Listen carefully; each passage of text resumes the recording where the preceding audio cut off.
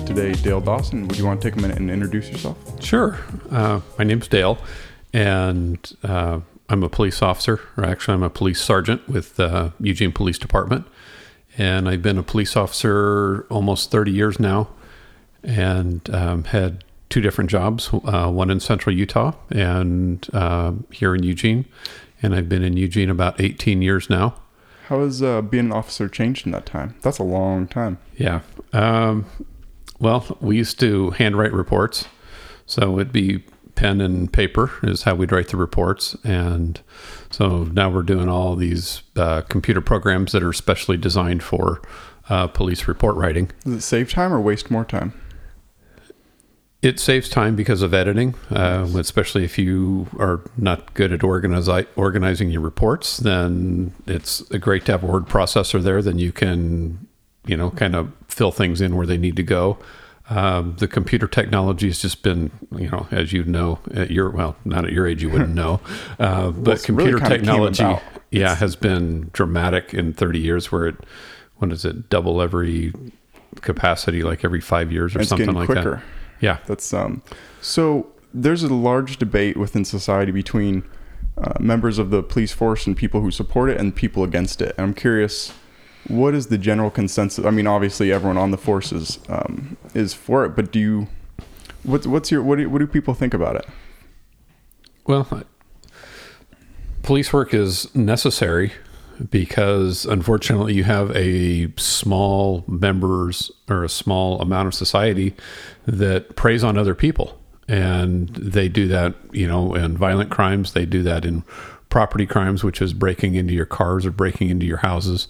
They don't necessarily confront people, but they're stealing your stuff, and then they take it out and they sell it, either one for drugs or they sell it for money, or the violent crimes against people. That's when you have robberies, people who get shot and killed, or sex crimes, rapes and things like that. Yeah, I mean, police officers are very necessary, and I guess the reason people are probably against it is because you see all these things on the news.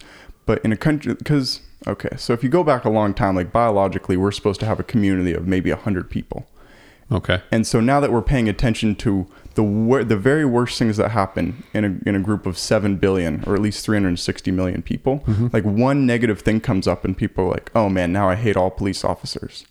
Yeah. What do you see as being maybe a solution to kind of mending that gap between the public and the force? Well, usually what they're getting a taste of is the worst of what happens. Yes. What a lot of people don't realize, and I don't have the exact number, but if you go in and you look at the sheer number of police contacts, whether it's traffic stops, person stops, anything like that, anything where we contact the public, how often something actually happens.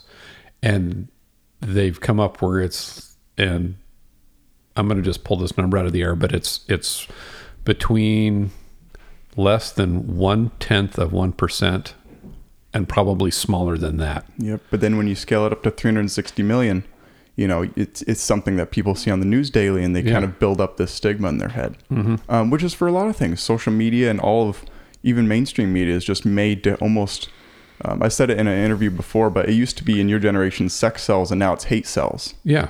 And so it's just this horrible kind of happening where the people we're supposed to trust the most, a decent amount of people are outspokenly against them. Well, they always have been. They have been? Yeah, that's gone on for a long time. And some of that is, in my opinion, it's probably well-deserved. One of the things that has just stuck out in my mind is, because I grew up in Houston, and I was probably 10 or 12 years old. There was a guy who was in police custody, and he drowned in a bayou, and he was handcuffed behind his back. Okay, so how does a person in police custody? And so that's stuck with me. And so I'm 55 plus now. And so, you're looking at 45 years that I've held on to that. And it's like, that was wrong. That was wrong. And, you hear about the corruption that went on. And, especially like back east where, there's definitely a lot of, and I'm not going to say it, there's more back there. Well, not a lot. It's always that really small percent. There's just more people. Yeah. It seems to me like I mean, if you rounded it, 100% of police officers are good people, but it's those really small percent. But I feel like maybe the thing is that they're not being held accountable when it does happen. You hear of something like that happening and then them not receiving, not getting, some. That's not true. I worked 2 years in internal affairs. Oh, okay. So that's how I know that's not accurate. Yeah. Because it's an employment type issue, you don't get to find out what actually happens with that. There are a number of officers who are terminated, and the public may not be aware of how they're terminated, whether they just outright quit before anything comes from it, or if they voluntarily give up their certifications. But that's just it. Because it's employment related, that's why the public very rarely finds out what happens with it. So if something does happen, it's just where we can't be vocal with it because of the laws surrounding it. That makes a lot of sense. And part of what you were saying, that the 100% of the people are good people, that's not necessarily true. And I guess no one's 100% a good person. And we're 100% people. There we go. And so when you're dealing with people, you get that wide variety. And so our testing processes try to weed out the people who shouldn't be there. As with anything else, there are people who can get through that system, or any system for that matter of fact, and get into any particular job, whether it be medicine, dental, teaching, and then all of a sudden this little stuff comes out. But if you look at the people who are identified probably more often than anybody else committing crimes against people, it's teachers and police officers. Teachers? It's happened here locally where there have been teachers who've been accused of coming in sexually involved with students. Well, it happens with dentists who will grow up patients. It happens with doctors. But because of our particular position in society, people are very much quicker to point us out than somebody else. Absolutely. When, like I said, we're people. You're people. That does make a lot of sense. Something that has been, have you heard about what's going on in Hong Kong right now? Yes. Where some people are strongly being like, I support the Hong Kong police, and other people are like, I support the protesters. If something like that went on here in America, where people were fighting, kind of what America's based on is like fighting for your freedoms. Would you as a police officer be able to be like, you know what, I support the protesters, or would you be bound to putting that down? I have a job to do. Yeah. So my political beliefs when I'm doing my job are off to the side, and I've had people ask me that quite a bit. Well, don't you think drinking in public should be legal? Doesn't matter what I think drinking in public should be. It says it's illegal. You're not going to do it while I'm here. And, here's your ticket, here's your arrest, here's whatever it may be. Whether or not I support that particular law or not, it doesn't matter. Yeah. Is it a thankless job, or do you ever meet people who are very gracious? We have met a lot more people who are a lot more gracious since 9/11. But actually, I think it's always been really good. I was in a small town before I came here, and people were just always happy to see you. They're happy to talk to you. And I think a big portion of what's missing is because we are so busy that people don't actually get a chance to interact with us, where, I can be walking down the street and have a casual interaction with somebody, like you or your parents or your grandparents or your neighbors. So that'll never make it on the news, though. So you really only see the worst. And that's why, it's the really vocal people who make it to the news. But like all my neighbors, they know me. I'm very involved in my neighborhood. I check on the older people here, and it's not because I'm a cop. It's because of the type of person I am. And nobody hears about that. Yeah. We have all ranks of our department who are involved with, not Kids Sports, the organization, but kids sporting teams, youth sports. Yeah. One's a volleyball coach, one's a baseball coach. We have a guy who goes and volunteers at the service station out on Highway 99. We do all kinds of really good things, but we're not doing it because we're looking for thanks from it. It's just that's what we do. That's the kind of people that are attracted to becoming officers. Yeah. I'm curious, do you, when you're just meeting new people, or say if one of your kids is dating someone or bringing a friend over, do you ever notice that there's kind of a shift when people know that you're a member of the force, and does that affect your relationships at all? It doesn't affect my relationships here at the house. No. It affects my relationships out in public. And so do you feel it's harder to connect with people? No, it's not harder for me to connect, but what they do is they have a whole different thought pattern. It's like, so I was out with my sons, we were bowling one day, and generally I don't tell people what I do, and it's not because I'm ashamed of what I do, it's because of the reaction you get. So when this guy found out I'm a police officer, then he goes over to his group and he whispers to his friends, "This guy's a cop." And he's pointing at me, and it's like, really, did you have to say that? Yeah. And it's like, if I wanted them to know, I would have told them. Mm-hmm. So and then I get all kinds of questions regarding, oh, well, what about this? What about that? My car, or, I got stopped by the police for this. And you're off work, you're off duty. Yeah. And it's it like happens asking all the time. a tax accountant about tax stuff when they're just enjoying time with their kids. That's exactly. Not okay. Yeah, that's a lot. I'm curious. So there's almost the dynamic. If you see a firefighter, almost 100% of people are very in support of them. But then in cops, there is that stigma against them. Yeah. What do you think's the difference? Well, we're the only people in society who take somebody's freedom away. There we go. So, we're, and then you have these parents who go, who tell their little kid, if you don't do this, or I'm going to have that police officer arrest you. Yeah. And it's like, why would you tell your kid that? That's not what we're here for. And it's like, you need to help keep your kids safe. That's what I'm here for. I'm here to keep society safe. Yeah. So I'm here to take, the drunk driver off the road before, hopefully before they kill somebody. Yeah. Something, things like that. So it's like because our interaction with people is generally because something's going wrong. And, I stopped a lady for speeding in a school zone. She was really nice. I was very polite, went up there. And as I went back and I was ready, I gave her a ticket. She's crying. And she was probably 70 years old. And what I think a lot of police officers forget is it's a very traumatic encounter for that person because it doesn't happen to them every day. Yeah. I'm around police officers all day long. They're funny. They laugh, they care about what's going on.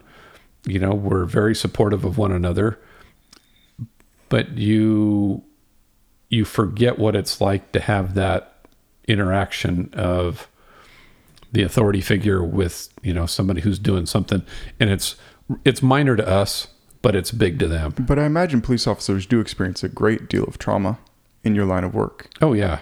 And is there a good outlet for that? Or I spoke to an EMT and said, "Hey, do you guys go see therapy or anything?" And he's like, "Well, it's kind of stigmatized if any one of us did, because it's almost like admitting, like, hey, I need help." And that's starting to change.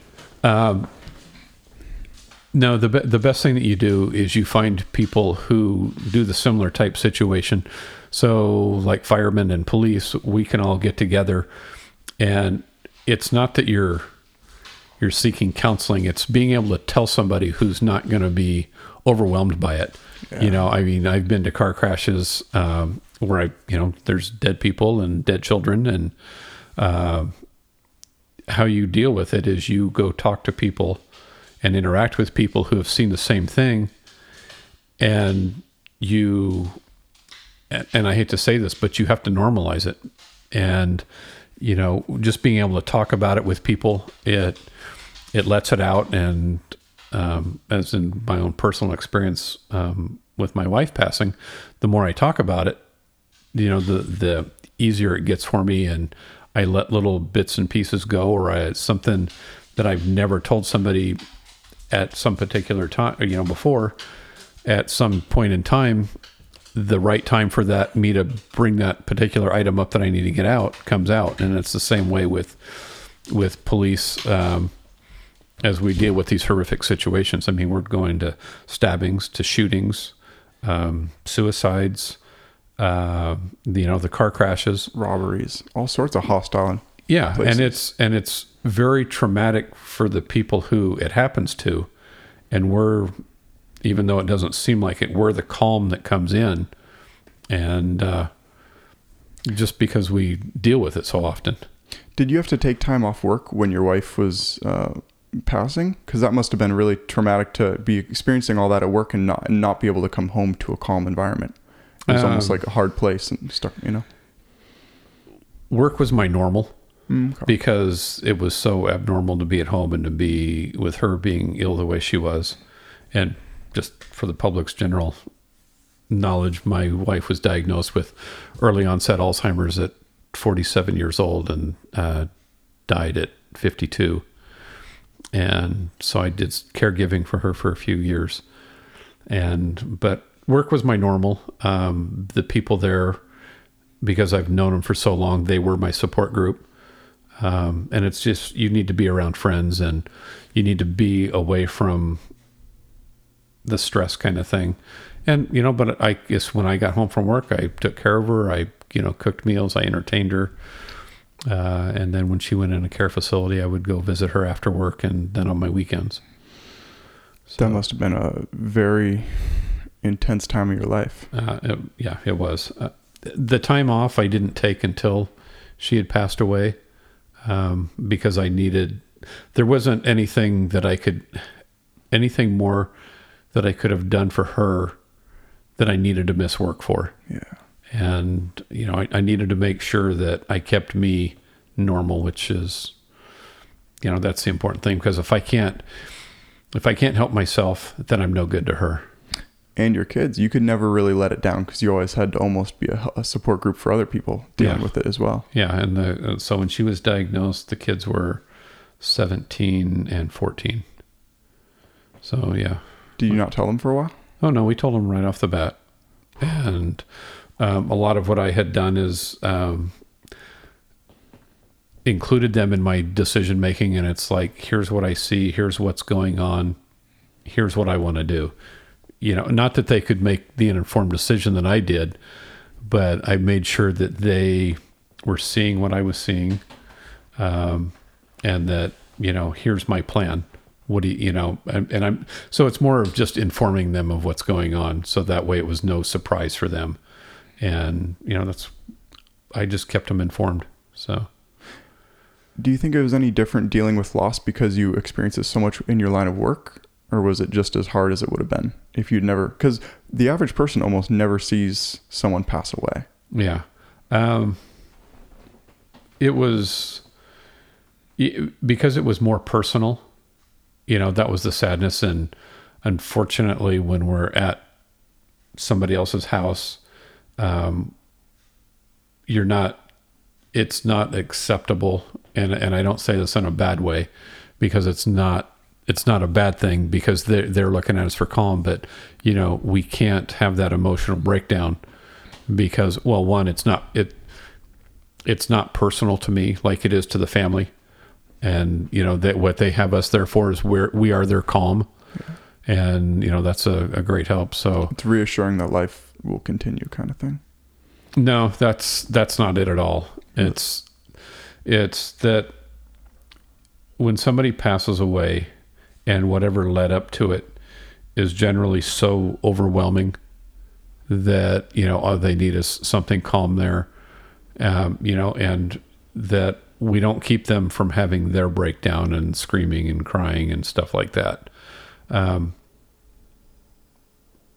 So I don't know. It's just, it's a different experience when it's your person that passes away versus somebody else's person who passes away. Mm.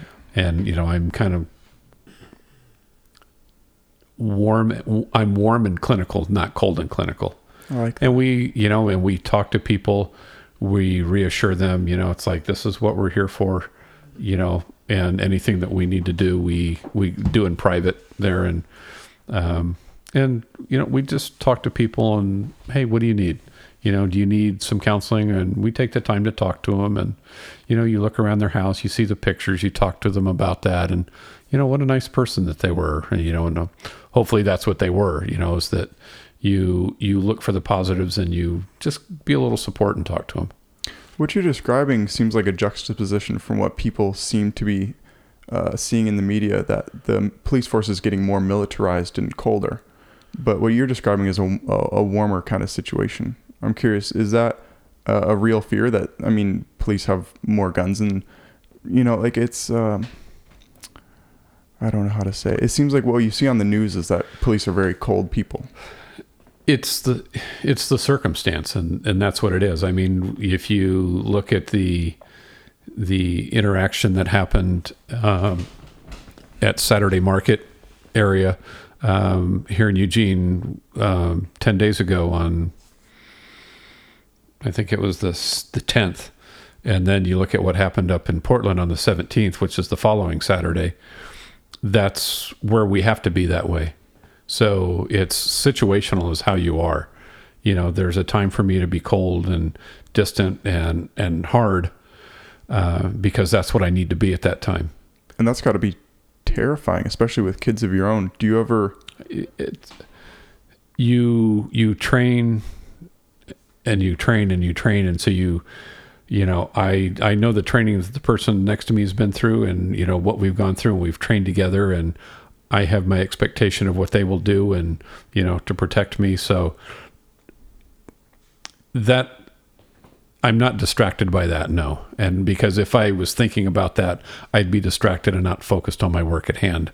And that's kind of dangerous. Would you say you're more like very conscious, like thinking at that time, or you're more just like a really good baseball player and sports players? They're just kind of unconscious and just kind of going with what their training's taught them. Do you almost move out of your body at that time when you have very like life or death situations happening? Yeah, you rely on your training and out of your no out of body type thing, because it's probably, and I don't know if you've interviewed any soldiers or people who've been in combat, and it's not saying that it's combat, but it's very similar to that, because that's what you're dealing with, and you know, you're giving commands to people and you just rely on your training, and because you have to be thinking what you're throwing, because situations are so dynamic that you have to be thinking through of, you know, if this person moves to the left, they're moving in a place that's safer for me. And, you know, they're putting themselves in a better place for something to happen, where if they move right and they've got a knife, and then there's the general public or there's children or something out there. Yeah. So you have to be thinking about the different ways that people are moving and, you know, what is out there. But it seems like with all the training in the world, it'd be so hard to rewire your biology to put your life in danger. You know, like that goes so against our natural survival. Does it feel like you're like fighting what you want to be doing? Really? No, not at all. And that's what your training does. That's the same thing that the military does. And it's a close tie to the military, because that's kind of probably where the police started from. I'm not sure, you know, 100% sure, but you know, that's where we get our training from for, you know, when we're searching buildings, when we are confronting people who are armed, and you know, how you deploy out on things. That's a whole lot. And especially here in Eugene, there's in the Oregon area, there's a lot of people who are not necessarily in their minds, like where they're having psychotic episodes and with the homeless community and stuff. Yeah. I'm curious, how does that change? Because then you're not dealing with someone who's thinking. You say, oh, if I approach them, they might do this. But you're approaching someone who's completely a blank slate. Yes. And that's an aspect you were asking about, a lot of the changes that have occurred. That's one of the biggest aspects of our job that has changed, that we are dealing with mentally ill people a lot more often now. And, you know, there's more likely than not, I mean, I would bet you 30 to 40, maybe even 50% of our calls for service in a day could be dealing with mentally ill people. Whether that's suicide attempts or people attacking other people, or what would those kind of things be?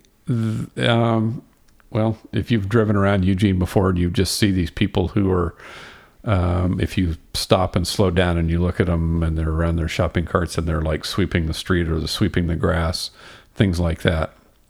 And what happens on one of those calls? Because I do see that all the time. That's a huge Those don't necessarily generate our calls for service, but sometimes if you like drug overdoses, I mean, that's kind of a mental condition. Mm-hmm. where you get people who, especially on methamphetamine, that or MDMA and ecstasy, where they're getting something they're not sure of, and so their body is overreacting to this stuff, and that's where you end up with people who take their clothes off, and I mean it's wintertime and they're taking their clothes off because their body's overheating, and you know that's part of one of the problems with the drugs that they get at raves and things like that. Is that it? Which is a strange dynamic, because there's the work of MAPS, which is going to hopefully make MDMA therapy legalized in 2021, but they're obviously not going to be getting something like methamphetamine. Yeah. Where these things have a very large potential to heal people in a different capacity, much like CBD. Yeah. And I wouldn't say large capacity, but that has a capacity. They did it where 80% of people with CPTSD, complex PTSD, don't even qualify for having PTSD a year after treatment, which is more effective than... For what type of, for MDMA? Yeah. Okay. That's pretty absurd. But it's all clinical stuff. So, Yes, I mean, yes. it's not... So, and you look at how many people are not getting treated. So that's why I say, when you look at their success rate, anybody who's initially starting this and you look at any medical studies, be careful of the numbers that you see, because who's paying for the research, who's administering it, how are the checks and balances. And that's, you know, especially with the way a lot of the large drug corporations who are not in their studies are not independently sponsored. So that's just a caveat to be aware of. No, people should be very conscious of things, especially with bigger companies that are producing things like statins and stuff. Yeah. Where they say it's actually like a 36% reduce in heart attack, but if you look at the data, it's closer to barely over 1%. Yeah. It's horrific with things like that going Yeah. on. So what is your take on the war on drugs, as they call it, you know? The war on drugs. Well, the war on drugs started when I was a teenager, and, you know, it's Nancy Reagan and, you know, just say no. And, you know, it's drug use is not a smart thing. I'll put it that way. And that's tobacco would never be legalized now. They shouldn't be. Same with alcohol. Alcohol probably wouldn't. You know, the legalization of cannabis, and it's only because of, I think, that the other things that are going on because of the tobacco and the alcohol. It has its medicinal purposes, and I bet you if tobacco was distilled down a different way, that there was probably some benefit to it. There is, but it's very small and it's hard to get it in a way. It blocks alpha waves or increases alpha waves. I'm not entirely sure, but it allows people with schizophrenic tendencies to block out all the external stuff. So they're not hearing 100 conversations. Yeah. Which is why actually a lot of people who have undiagnosed schizophrenia self-medicate with nicotine addiction. Yeah. So there's like, the world's a very complex and dynamic place. Yeah. You know? But I feel like that's probably one of the biggest reasons that there's the public stigma against police officers. The war on drugs? Yeah. Yeah, that's probably part of it. And especially because that's not the core issue.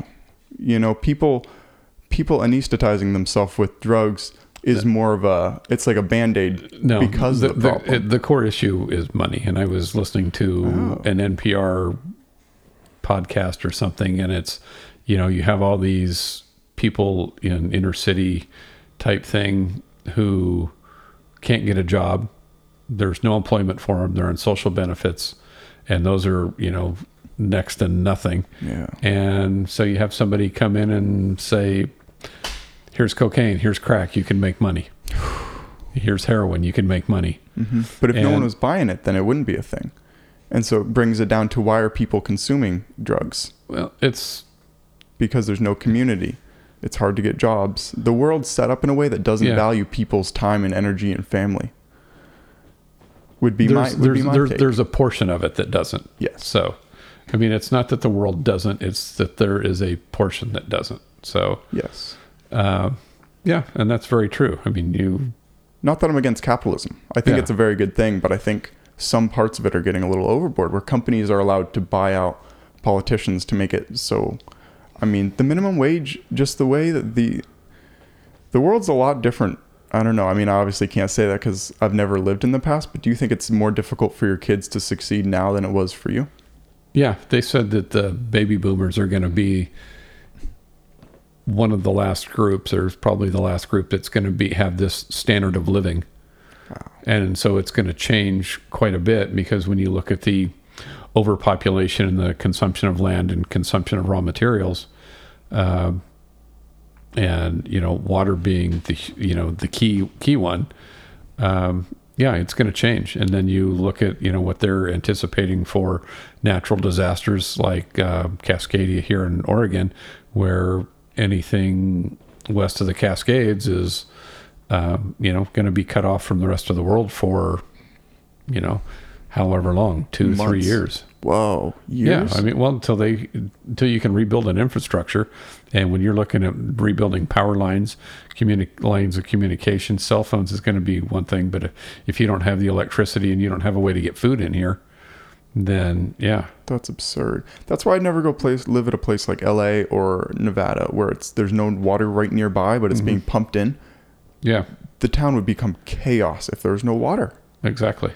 Yeah, that's a scary thing. And especially every time like you go pee and then you flush the toilet, like it's got to be in the back of your head, like that's a huge waste of, I believe it's fresh water. It's not gray water, is it? No, it's fresh water.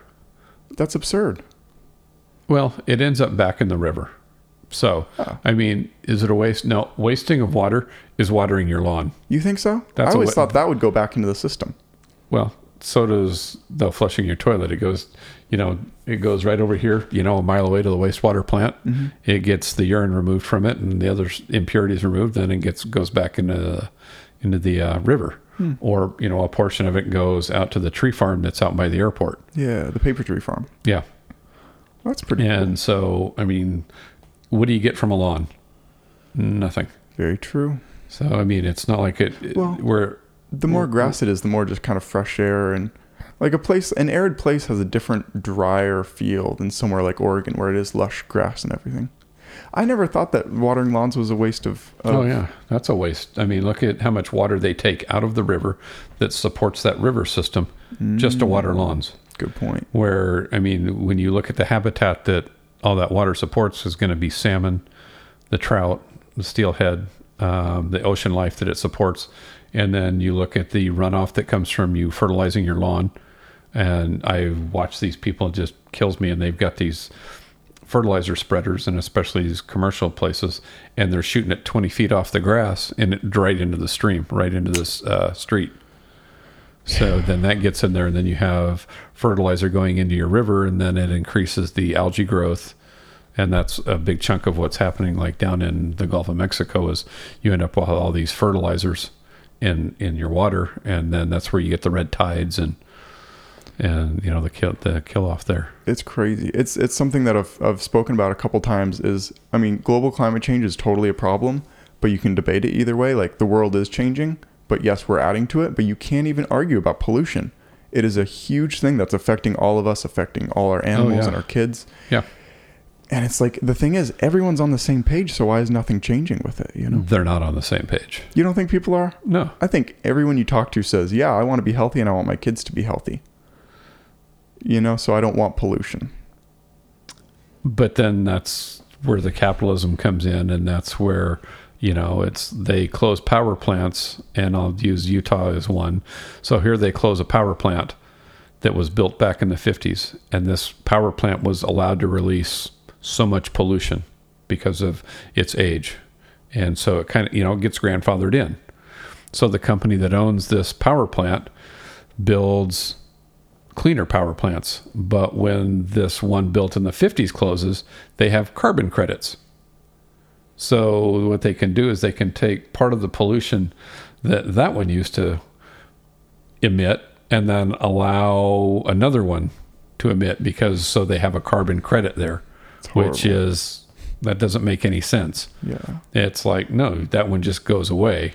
Now all of your new stuff needs to come to current, as you build new stuff, it needs to come to current standards. Mm-hmm. But what they did is they had those pollution credits because, we're closing this one that's polluting a lot so we can put our pollution out somewhere else. Yeah, that's pretty messed up. This gets to a very political place very quickly. Yeah. Do you at work experience a very different point of view from other people or do you think a lot of I imagine in my head, there's a lot of members of the force who are maybe more conservative in nature. Do you ever deal with political disagreements at work? No. Really? You keep politics out of it? Yeah. Nice. It's not a good mix. No, it wouldn't. But then there's always that interesting point where it's like, you want to be supportive and be like, oh, hey, we can have our different views. But if you support someone who systematically tries to ruin my community, if I was, say, a person of color and someone else was a conservative, I don't know. I personally am not Democrat or Republican. Wait a minute, hang on. You just brought race into a conservative thing. Why would you tie those things together?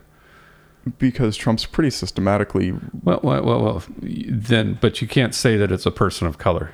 That's a political divide. And that's what I don't get into. Okay, so because what do you mean? You're making it race based, especially just towards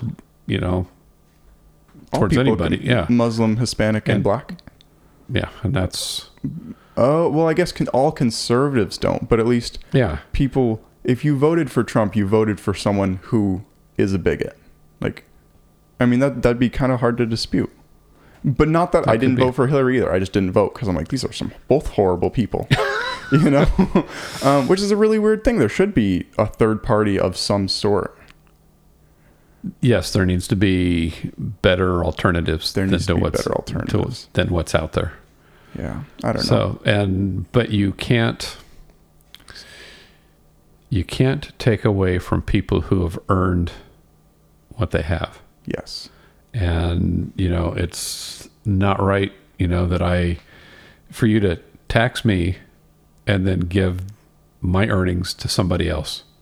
Well, that brings up an interesting point. Did someone who was born to an oil billionaire earn their money? The family did.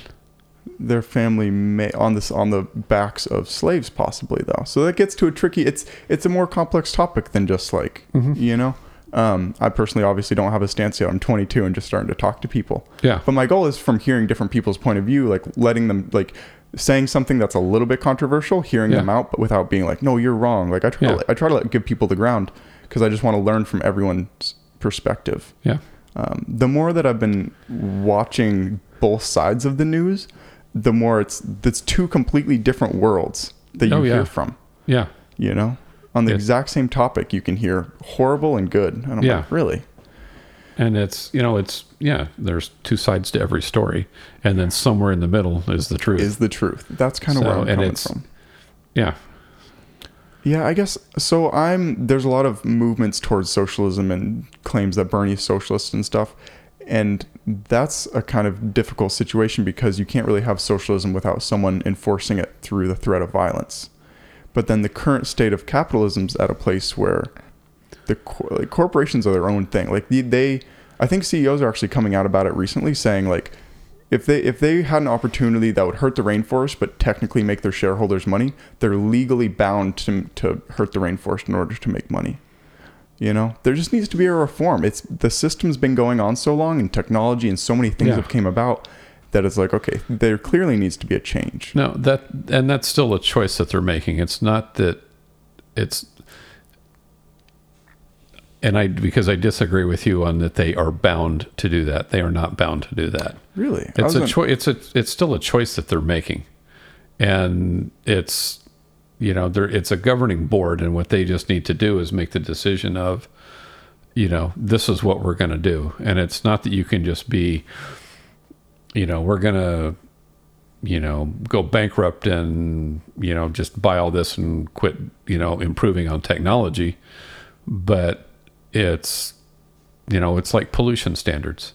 So they still allow a certain amount of runoff and this and that, and, stuff from smokestacks where, a lot of that stuff could be recovered and, distilled back out, and something happened with it, something beneficial to where it's not being dumped in a river. So, they're making the choice where, no, it's just cheaper for me to do that. Yeah. So it's, it's not that they're, saying I'm going to make my that a lot of them choose to do that. And so I said, it's a choice. It's not that they have to. That's a choice that they're making. Yeah. Whereas opposed to, you looked at, back in the 50s when they would go out and they'd bury these 55-gallon drums of pollutants that they knew were, they didn't probably know they were cancer causing, but they knew that they would kill everything that it touched. And here they go bury these things or drop them in lakes because it's out of sight, out of mind. And you know what? It's not costing me anything to dump it. You know how I bet this is, though? I bet this is just like the public's perception of police officers. I bet if you go talk to the majority of companies, they're like, no, we're doing good. There's just so many companies out there that the few that do bad get more press. I think a lot of things are more... I think it's changing. I mean, and I'll use, say, Whole Foods as an example.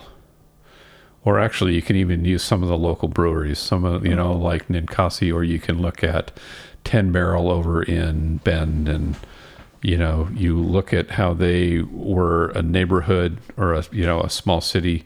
They employed local people. Their company grew, and now they're bought out by Budweiser or Anheuser-Busch. So there has, I'm sure, been dynamic changes inside their organization for cost cutting and this and that has not been beneficial, to the community. So, I mean, you look at, the takeovers where if that would have stayed a small regional, it would have added to the community. Yeah, it stays there and supports more. That is a pretty messed up thing. Yeah, and so where are they cutting their costs at? I mean, are they not buying locally as much? Are they buying cheaper? Are they using fillers? Or they quit? Maybe we're going to downplay our wheat rye by 3% and bring in 3% rice. Yeah. Where then that changes the quality of the beer. That's interesting. To move away from the politics, you've been enjoying life a lot. You've been kind of going on vacation to get away. I'm curious, in the work enjoyment of life dynamic, do you think that police officers should be able to work overtime? That seems like one job, all of the EMTs and everyone. It seems like I wouldn't want and surgeons too. Anyone that's kind of dealing with life or death situations, I want those people to be resting a lot. I don't think they should they should be in a financial situation where they should be working more than 40 hours a week. And have you ever been at a place where you worked overtime? Yeah. I mean, I work overtime now. You do? Yeah. Do I work to an excess that makes me extremely tired? No, I try not to. But you're allowed to. That's all in personal responsibility. Yeah. And,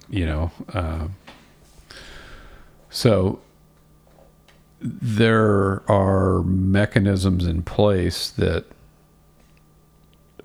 help make the overtime available to a larger group of people so that certain people can't get, just tons of overtime. Mm-hmm. So, but I mean, that's personal responsibility too. I mean, that's actually a lot of what society is getting away from is personal responsibility. How so? If you think, I mean, it's people try to sue for things where it's very specifically somebody's fault for doing something, but they don't take responsibility for it. No, it's not my fault. It's, I'm under stress, or, I took Ambien instead, and, so I'm up driving in the middle of the night and sleepwalk, I'm sleep driving and sleep eating, and, they blame McDonald's for them being fat. It's personal responsibility. I choose not to eat McDonald's. I mean, you saw what I was eating when you came in. I'm having, a salad for lunch and, the stuff that goes with it.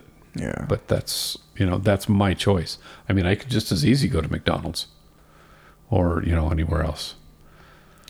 It's an interesting thing. Personal responsibility is going away. It's always somebody else's fault. Well, here's the interesting thing about that, especially it comes in with social media. But so places like McDonald's pay millions of dollars to a team of people that make the food like weaponized biologically to make you just crave it. And then the advertisements are so specific to target you when you're hungry and when you're close by. And so it's just you against this company that has millions of dollars and researchers. Yeah. So at some point, I understand the argument for it's like, what was I supposed to do?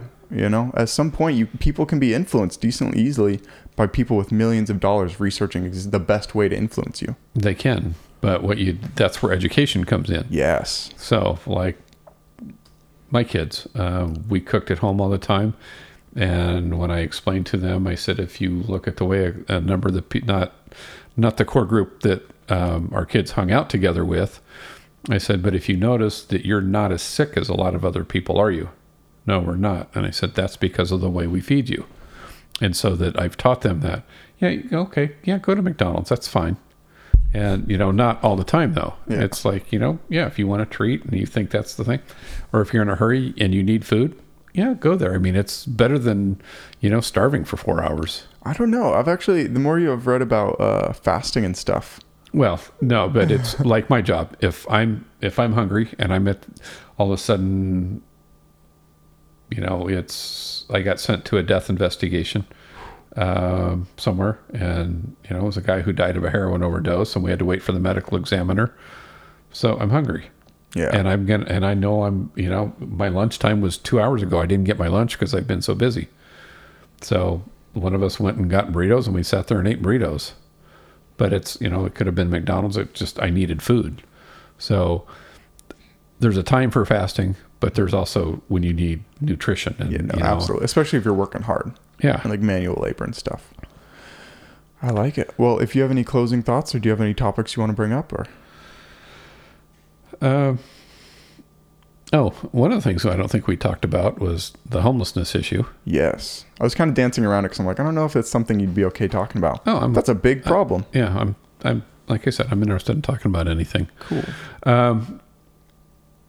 The homelessness issue is growing nationwide. And I had somebody actually, tell me this probably a couple of months ago, is that the homelessness issue is a nationwide issue. It's not a Eugene issue. It's not a Portland issue. It's not a Seattle issue. I mean, it's all up and down the West Coast. I was just in Portland, or through Portland, Friday, a couple of days ago, and it just surprised me to see tents set up along I-205. And it was just unbelievable.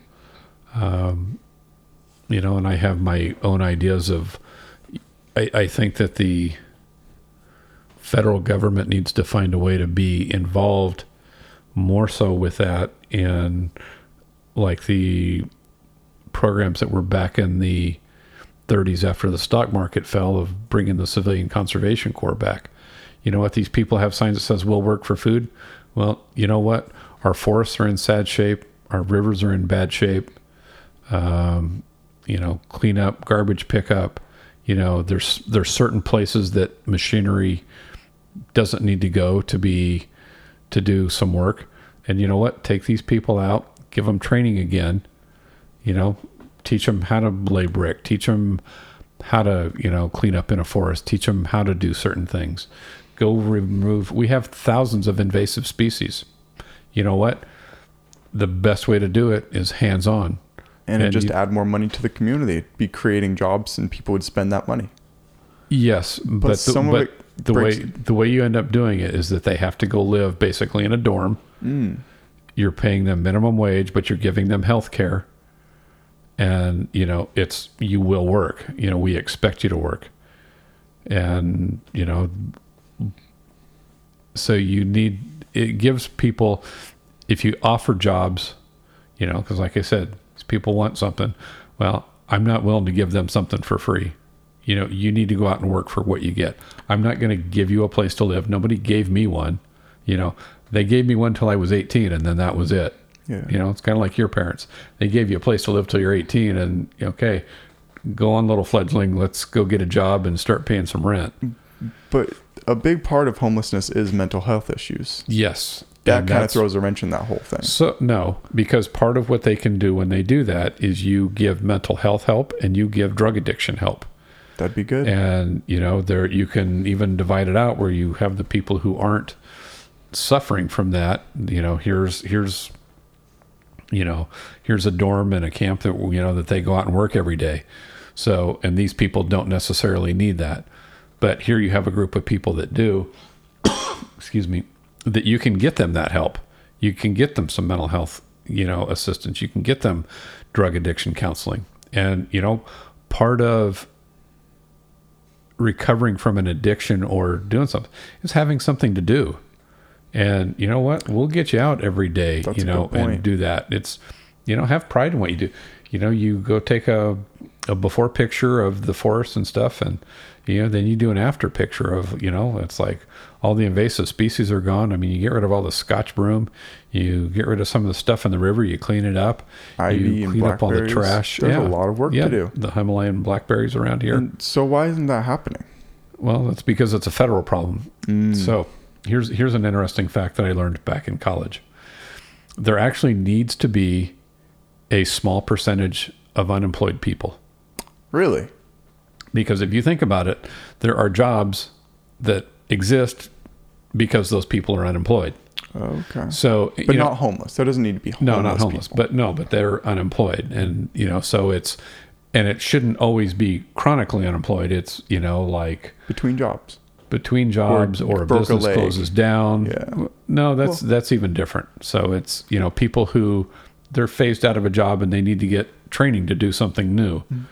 Well, Something broke like a leg, that. so you have to switch jobs. Like you can't be like a running or a sprinter anymore. You have to go, Yeah, you have to go do something else. Yeah, kind of a between place. And that work should just be focusing on helping people, because it's not necessarily like just spending your time, but people need to find their work meaningful and fulfilling, something you probably Exactly. get to enjoy, but a lot of people maybe don't, There was a guy back in Utah, and he worked in a coal mine, and he hated his job. And I loved my job. I made less money than him. I loved my job. And I said, why don't you go do something else? And he got all mad at me. He was all bent out of shape, because it's like, it's, if you don't like your job, you should go find something else. Yeah. And, it's find something that you love to do, because then it's not work. It's, a book that I'm reading. If you enjoy your job, it's not work. Yeah. And, like I said, I've been doing it close to 30 years. I still like my job. I mean, I have difficult times because of part of the stuff I'm dealing with. And I just actually saw a YouTube video of an interaction that I had with somebody. Was from your body camera? No. Or someone else video? Somebody videoing with a phone. Yeah. And that's part of what we were talking about, why things are so visible anymore, is that there's cameras everywhere now. Do you think that's a good thing? Oh, yeah. I think It helps accountability. Helps accountability, and, I should be doing my job the same whether anybody's watching or not. Yep. And somebody, when I was doing a lot of other things going on, and I told somebody, this is what I'm going to do. Well, how do I know you'll do that? Well, because that's what I said I'm going to do. And if I do that and I'm truthful about it, then the next time you have an interaction with an officer, you're going to remember me, because he did exactly what he said he was going to do. Yep. And, that's part of what people need to do. It's like, I'm a bad liar. And so that's why I don't do it. Don't lie.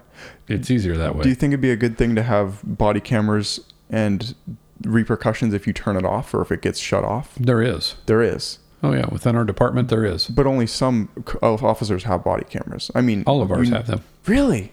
I Yeah. always thought that only some forces do. Like there are forces okay. without them. I can't tell you what other people do. Oh, I can okay. tell you the department I work for. Yeah. But yeah, there are other agencies around that don't have them. And, why they don't have them, I don't know. Is any police officers against it? It seems like everyone who doesn't have something to hide would be for it, because it would just improve the interactions with the public. Here's the thing.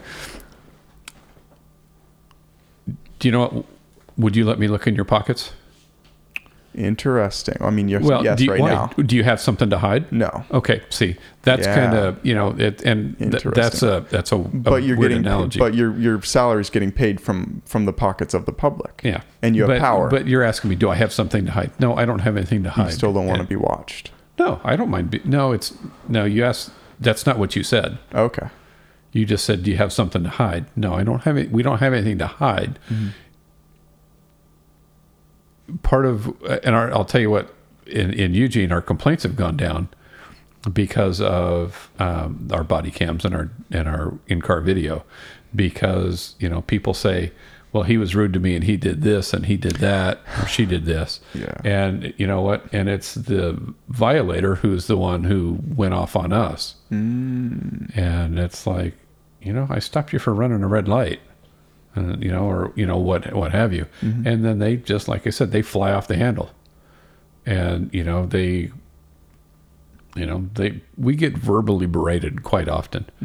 And it's pretty amazing that, that never makes the news. And I can tell you what, that happens a whole lot more than us doing anything to anybody. I bet it does. And also things like you pull someone over. It didn't happen where someone came up and they just got shot immediately at a traffic stop. Where? So something, I'm pretty sure somewhere in Oregon where the officer came up to the window and they just got shot immediately. It was really big news a couple of years ago. Oh, but anyway, okay. Well, when you're saying that, I'm thinking like very recently here in the last 2 or 3 weeks. No, but that causes a thing where now officers have to be scared for their lives when they're approaching a car. I'm concerned, yeah. And that puts people in an interesting position if untrained civilians have to be scared because of what one civilian did. Like, the tensions just rise so quickly when people's lives are at risk. Yeah. What's the best thing to do if someone gets pulled over to like make sure nothing ever escalates? Because like you want to shut your stereo off.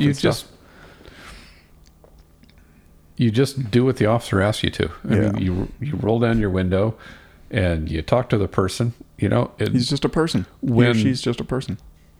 And the point, don't sit there and argue with me right there. Yeah. If you want to argue with me, argue in court about it, because I stopped you for a reason that I observed. And like I said, there are people, our officers are made up of the general public, or of people, and you will get some who have made stuff up in the past, and we don't want those people working for us. Nice. But don't sit there and argue.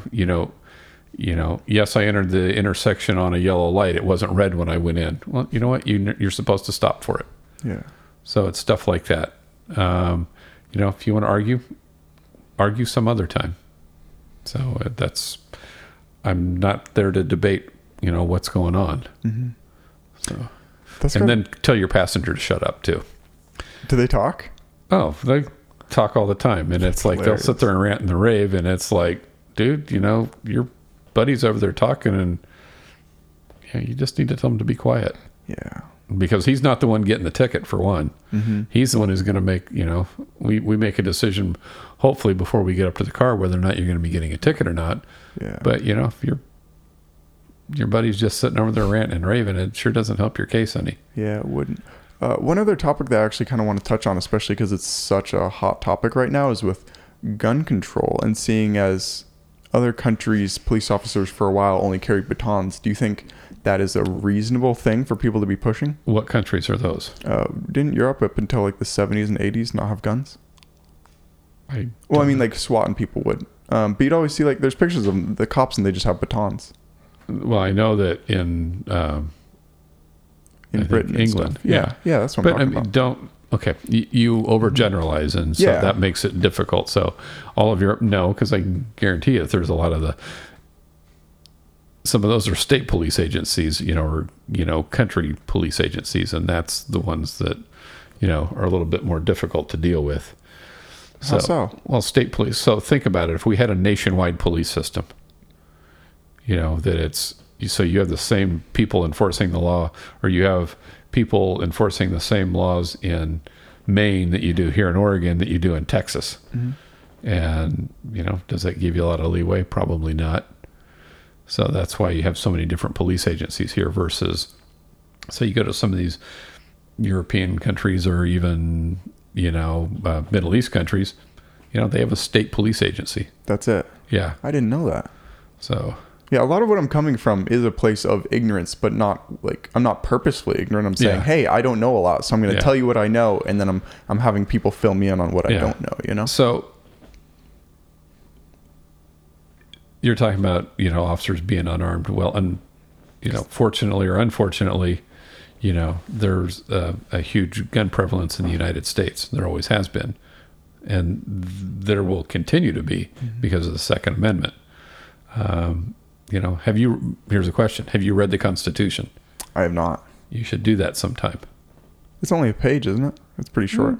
It's not ridiculously long. It's not ridiculously long, but you should read it at some point. And what should I keep in mind while reading it? What's the just an open mind, and you're reading something that was written 243 years ago, before the thought of a phone or a computer even existed. Exactly. Technology has changed the game quite a bit, and same with things like magazines that carry more than a dozen rounds compared to when the Second Amendment was written. How big was a magazine? 6 in a chamber? No, 200 years ago? Try muzzle loader. Yeah. Okay. So, exactly. 1. Yeah. So it's almost hard to apply the Second Amendment to today. No. You don't think so? And it's like they say, it's a living, breathing document. And I mean, if you can tie in a lot of the things that are here today with what with what was going on back then. Mm-hmm. Some of it's a bit of a stretch, but that's what there is to base everything off of. Do you think people should be able to have AR? Aren't AR-16s just like any other hunting rifle? It just looks a little bit different. Like, that's the biggest thing. People want to ban that specific gun. If anything, I'm like, people should ban pistols. No one's going hunting with a pistol. That's a machine to kill people. Yeah. Gun control is its own unique issue, and it's too big of a topic to even get into. Too big of a topic. Yeah. I like it. I mean, there are certain people who should not have guns. Yeah. Well, it all comes back to a mental health problem. Well, it comes back to mental health. It comes back to people who've used them to commit crimes in the past. Convicted felons, So, and the propensity for them to use them again. Yeah. I mean, they're looking at early warning questions for, being able to purchase guns now. So that's something that some of the states are looking at. Yeah, I think that's a good thing. You? Yeah. Good. All right. Well, thank you very much for your time. We just hit an hour. Oh, wow. All right. It's a quick hour. It goes quick when you get talking. Thank you very much for your time, man. Hey, you're welcome. Appreciate it, Tiger.